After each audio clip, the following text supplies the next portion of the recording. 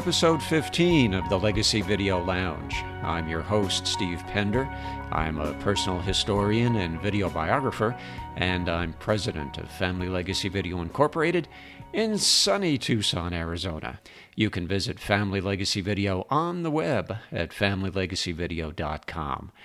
In this segment, I'll cover two topics. First, a cautionary tale about the importance of labeling your legacy video and audio recordings, and then a few words, brace yourselves, this will be really exciting, about using transcripts when organizing a legacy video edit. And I'll get started right after this. Grandma grew up on her granddad's farm. She says they harvested more rocks than crops, but collecting sap and transforming it into maple syrup was magical for her. Now her grandkids can share that magic, thanks to Family Legacy Video. Now you can share your life stories in a custom legacy video your family will cherish. To learn more, visit FamilyLegacyVideo.com or call 520-743-4090. That's 520-743-4090. FamilyLegacyVideo.com. I'm recording this near the tail end of December 2016, and we've just passed the Christmas holiday and heading into the new year. And you know, every once in a while I think back on past Christmases, and I wonder, gee, what, you know, I've heard people talk about in the past, gee, but what was the greatest Christmas present you ever received? And in thinking back, I'd have to say, and this must have been when I was maybe, 9, 8, you know, I got a little reel-to-reel audio recorder. Now, this was, this is going to date me, but it was the period when, you know, they sold these little reel-to-reel recorders. I remember it was blue plastic, had a little microphone that you'd attach to it, and you had your reel of tape, actual reels, you know, and the tape reels probably lasted, 3 minutes, 5 minutes. And this was just a fantastic gift. And I wore out the tape, especially with a brother of mine recording silly little, you know, versions of radio programs and things like that. And I only say that because then that kind of got me started on my fascination with recording. And in later years, I got my paper route, saved up my money, and bought a nice little Panasonic cassette recorder. So when we were moving into the audio cassette era. And I was very fortunate to have had a great-grandfather who still was alive through my early childhood. And he was a great talker. He spun stories, sung songs. All you had to do was, you know, get him in the door, sit him down, give him something to eat, and he was fine. He would just go on his own. And you know, after hearing him time and again, I thought, gee, I've got this cassette recorder. Wouldn't it be fun? I'll just slide it under his chair and start it recording, and just record whatever happens. And so I did that. I think maybe I had an hour of cassette recording time, maybe 90 minutes, but you know, back then that was kind of pushing it with a really thin 90-minute tape. And that's what I did. I recorded my great-grandfather, Morrissey. Well, now, I was young and foolish because while I had the good idea to record my great-grandfather, did I label the tape? No. Did I put it in any special place? No, I just put it in the box where I had the rest of my tapes. And you know what probably happens now. I may have mentioned this in a previous podcast, but it got recorded over, probably, or just lost. And you know, it's 50 years later, and boy, I wish I had that recording now, because while I have some images of my great-grandfather on old home movies, I don't have his voice. I don't have his stories. And so any stories I've heard about him have been secondhand, and it would have been great to have had that. Now, I don't know if the tape may not have survived anyway, even if I had properly tried to label it and store it, but of course, right from the get-go, it was doomed because I didn't treat it with the reverence I should have. So that's my little cautionary tale as we end one year and begin another. Just if you've been fortunate enough to record some family stories over these past holidays, or if you're planning to do so in the new year, make sure you label those files. Of course, now we're into the digital realm, and so you've got to figure out where you're going to digitally store these items. But whatever you do, have a plan.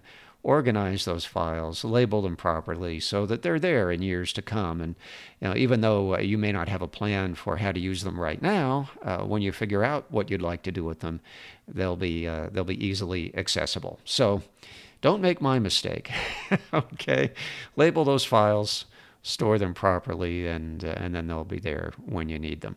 So anyway, that was point number one for this edition of the Legacy Video Lounge. And now, forging on to point number two, transcripts. I don't know if you've ever considered using transcripts if you're planning a family video, especially one that may be lengthy. I have found over the years that transcripts, I use them fairly extensively in my legacy video work, can be a valuable tool. So what is a transcript? Well, if very simply.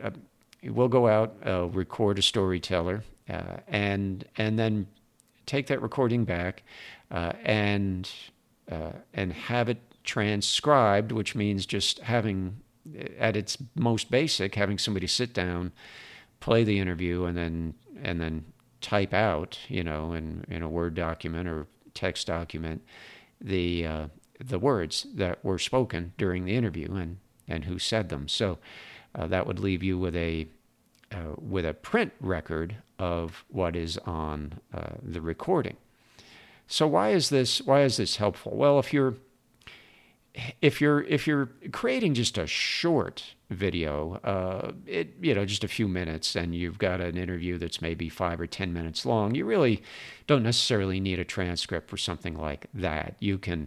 You can watch the interview, take notes as you go, and decide from there what you want to use out of the raw interview and how you're going to sequence it and move along. But I started using transcripts for more extensive videos when I was working in the corporate realm many, many years ago.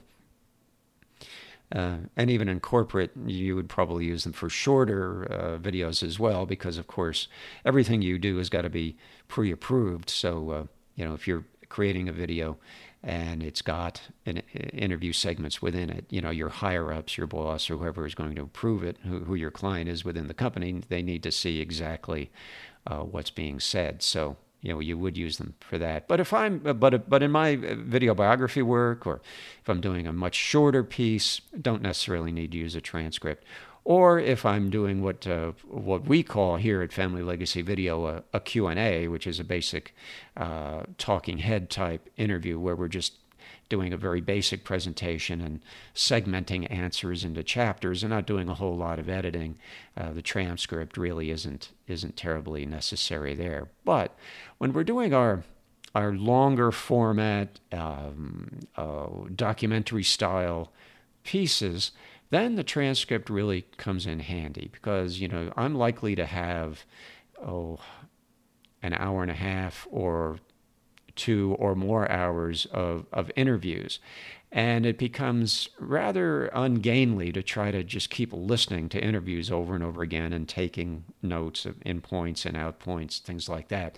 It's much easier to see that interview, at least for me, laid out in print, whether I'm looking at it on screen in a Word document, or usually what I do is I print them out, put them in a notebook, and then I can leaf through them and make notes right on the pages, or use a highlighter to highlight sections that I plan to use. And so at the initial step of planning a video biography, it comes in very, very handy for that. And then when the next step I usually take when I'm planning a longer legacy video is I will actually create an editing script. There are various scripting formats.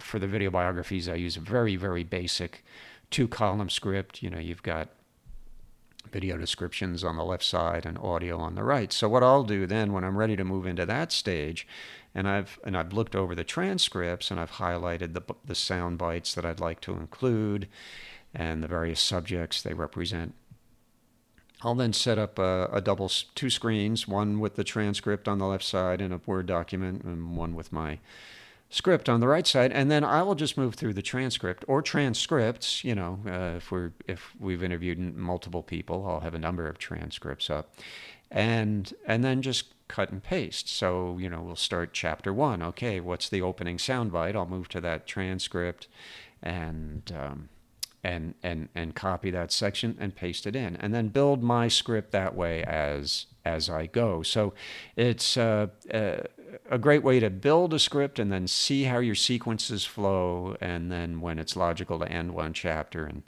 and begin another. And at the end, then I'll have my script, and then I can go back once I've got that script approved.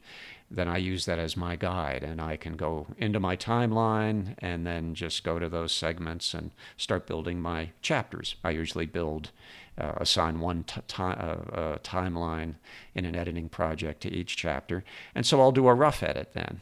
I'll use my script as a reference, and then go in and grab those sound bites from the master recording, and then paste them into the chapters that I'm building. So at least once I'm done, then I have all my chapters laid out. The edits are rough, but I've got all the sound bites and the sequences I want them. And once I've done that, then I go back in and really make the magic happen, do all that fine work. So that in a nutshell is how I would use a transcript to build a more complex documentary style video biography or legacy video, and you might want to think about doing something like this. Now, how do you make a transcript? Well, there are a number of ways you can approach it. First of all, it's the do-it-yourself method. That's where, say, you lay out your interview on a timeline, and then you open up a Word document and play a bit of the interview and listen, and then type out the words on the screen, and you just go like that all the way through the interview, and that is great for saving money. It doesn't save you a lot of time, but if you've got the time and not the money, then you might want to start out creating your transcripts that way. It is a bit tedious, and so I decided that there were other ways I wanted to spend my time, and I decided that I'd rather spend a little money and have some other people do my transcribing for me. So if you have tired of the do-it-yourself method, or you just don't want to sit there and be transcribing yourself, what are other ways you can have transcripts created? Well, there are plenty of companies or individuals out there who do transcribing, who are transcriptionists. And the easiest way to work with those folks these days is to create, say, an MP3 audio file of your interview, and then you send it to them, and they usually have a per page rate, a finished transcription, and then they do the transcribing and then hand you the finished transcript, and you pay them, and that's basically the way that works. Using these folks, there are a couple of different ways you can approach how precise you want a transcription can be, and using these folks is a great way to get, say, a verbatim transcript. So that's a little more time-consuming, but a verbatim transcript will give you essentially a representation in print of exactly what was said during the interview. If you want to pay a little less money and maybe speed up the process a little bit, you can create what's called, say, like a first draft transcript or something like that. It's not as precise, so you'll have probably some misspellings. You will have maybe some inaccuracies in terms of, not having the exact words down there, but you'll be fairly close, and certainly probably close enough for your needs in terms of editing. And then as you go back and maybe listen to the interview to double check some things, you may see, oh, well, they used this word. He actually said this, and you can make your own changes there. But another option, and this is a more recent, and I tried this out just in my last project, and it worked fairly well.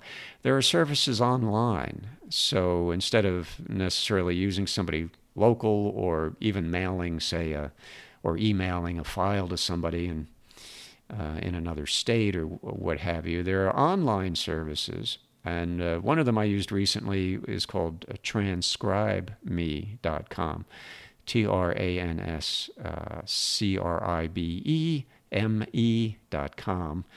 And they're pretty fast. They're pretty reasonably priced. You usually will have a choice. I know with TranscribeMe, they give you a choice of more of a verbatim transcription versus one that isn't. And so, of course, the one that isn't, you can get a little more the turnaround is a little faster, and it's a little less expensive. And they have a system where you upload an MP3 file, and they somehow break that up and parcel it out to a bunch of different transcriptionists. They have a stable of transcribers that they use, and each person does his or her own little bit and then sends it back, and they all get recombined somehow. But it's a very interesting process, and it was relatively inexpensive, and it worked well on my last project. And the turnaround was surprisingly fast. I think I had multiple long interviews, and I think they were turned around within a few days. So that was very, very convenient for me. So at any rate, those are a few words about transcriptions. If you've got any questions about that or anything I've said in today's podcast, don't hesitate to email me. And that email address is steve@familylegacyvideo.com. And also, please do send me an email if there are topics you'd like to hear covered on this podcast. I know we've run through a bunch of stuff so far this year. This is episode 15. And so I'd like to know what may interest you so we can kind of plan out some shows for next year. I began this as kind of a pilot, and I'm just kind of taking it as it goes to see whether or not there's enough interest out there. And so I'd appreciate hearing from you. So that's it for this segment of the Legacy Video Lounge. As I just said, if you have any questions or comments, please email them to me at steve@familylegacyvideo.com. And of course, if you like the podcast, I invite you to subscribe. Until next time, I'm Steve Pender, reminding you that everyone has a story. Isn't it time you told yours?